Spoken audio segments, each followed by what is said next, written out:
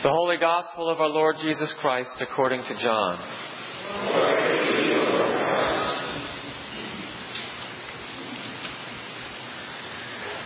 In the beginning was the Word, and the Word was with God, and the Word was God. He was in the beginning with God. All things came into being through Him, and without Him not one thing came into being. What has come into being in Him was life, and the life was the light of all people. The light shined in the darkness, and the darkness did not overcome it. There was a man sent from God, whose name was John. He came as a witness to testify to the light, so that all might believe through him. He himself was not the light, but he came to testify to the light. The true light, which enlightens everyone, was coming into the world. He was in the world, and the world came into being through him, yet the world did not know him.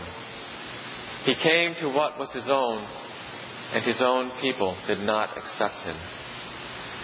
But to all who received him, who believed in his name, he gave power to become children of God, who were born not of blood, or of the will of the flesh, or of the will of man, but of God. And the Word became flesh and lived among us, and we have seen His glory, the glory as of a Father's only Son, full of grace and truth. John testified to him and cried out, "This was he of whom I said, 'He who comes after me ranks ahead of me because he was before me.' From His fullness we have all received grace upon grace. The law indeed was given through Moses. Grace and truth came through Jesus Christ. No one has ever seen God. It is God, the only Son, who is close to the Father's heart, who has made Him known." The Gospel of the Lord. Praise to you, Lord Christ. We've made it past Christmas. Have you all breathed yet? Though we passed our major holiday, I'm sure that only some of us have been able to take our first breath in a month. There are possibly relatives still hanging around, or presents left to return, or if you have my sort of cleaning habits, still dishes left over from Christmas dinner in the sink. And yet, despite all the extra work of Christmas time, or perhaps because of it, it is my favorite time of the year. This season brings out a certain joy in me. I enjoy giving and receiving presents, decorating the Christmas tree, the Christmas lights on all the houses. I even enjoy the shopping. Yet in the midst of all the happiness, or misery, wherever you may be at the moment, I think it's especially important that we remember what we are celebrating in this Christmas season. And today's Gospel from John is a perfect reminder. Though this strange and relatively obtuse Gospel we read today may not appear so, it is actually John's version of the birth of Christ. It lacks sheep and shepherds and any sort of plot, but for John it has all the key points. And the Word became flesh and lived among us.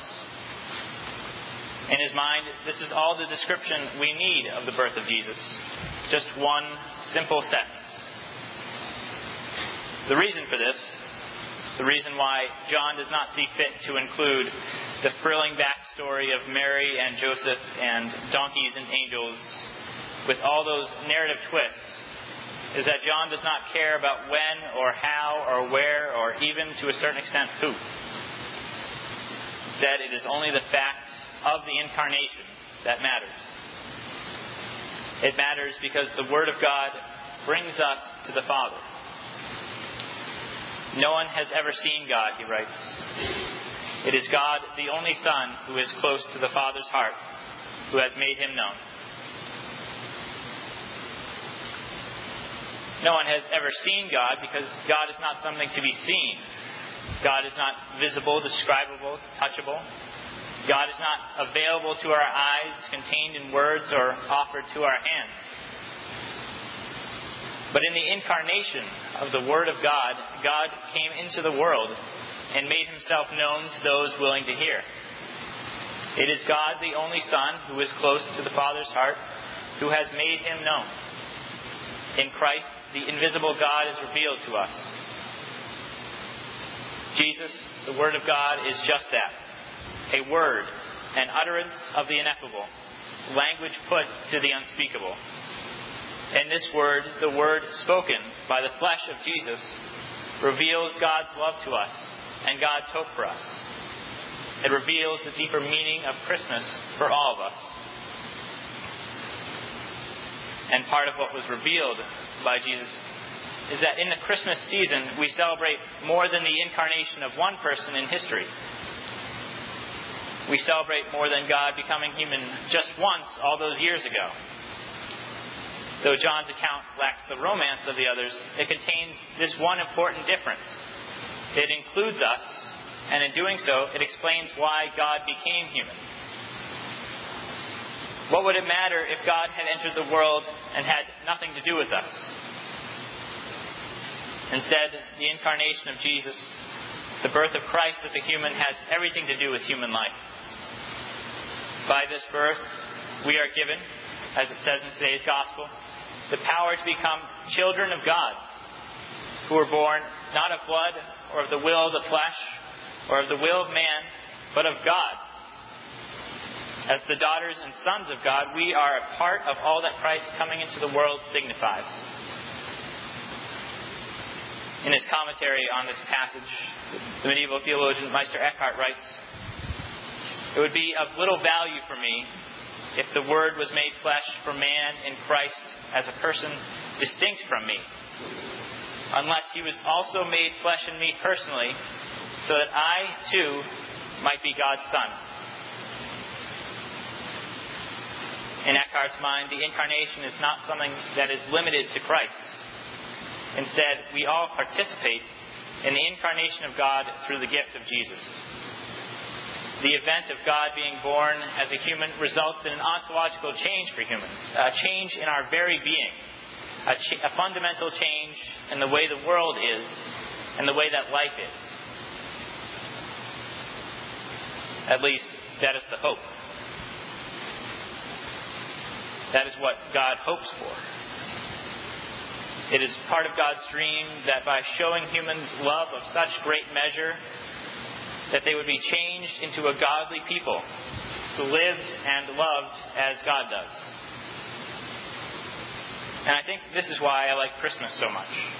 It is because for at least a little while we experience something of that Christmas spirit, the something which motivates us to invite too many relatives over for Christmas dinner and be friendly to them, or to spend extra time volunteering at the church, or just to go through the extra labor of seeing so many friends and family members for any extended period of time. We all try just that little bit harder at Christmas time. And in trying harder, we inch closer, if only for a moment, to the realization of God's love in the world. And this is why John's Gospel is so important. We are the children of God, just as Jesus was. The incarnation takes place in our hearts, just as it did in the manger 2,000 years ago. This means that every birth of every child in the world is a new miracle of God entering the world.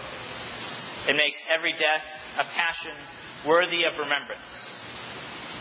The incarnation of Jesus gives us that extra push to live every day as if it were the joyful celebration of God entering the world. This is the Christmas spirit. Let us hold on to it throughout the year. Amen.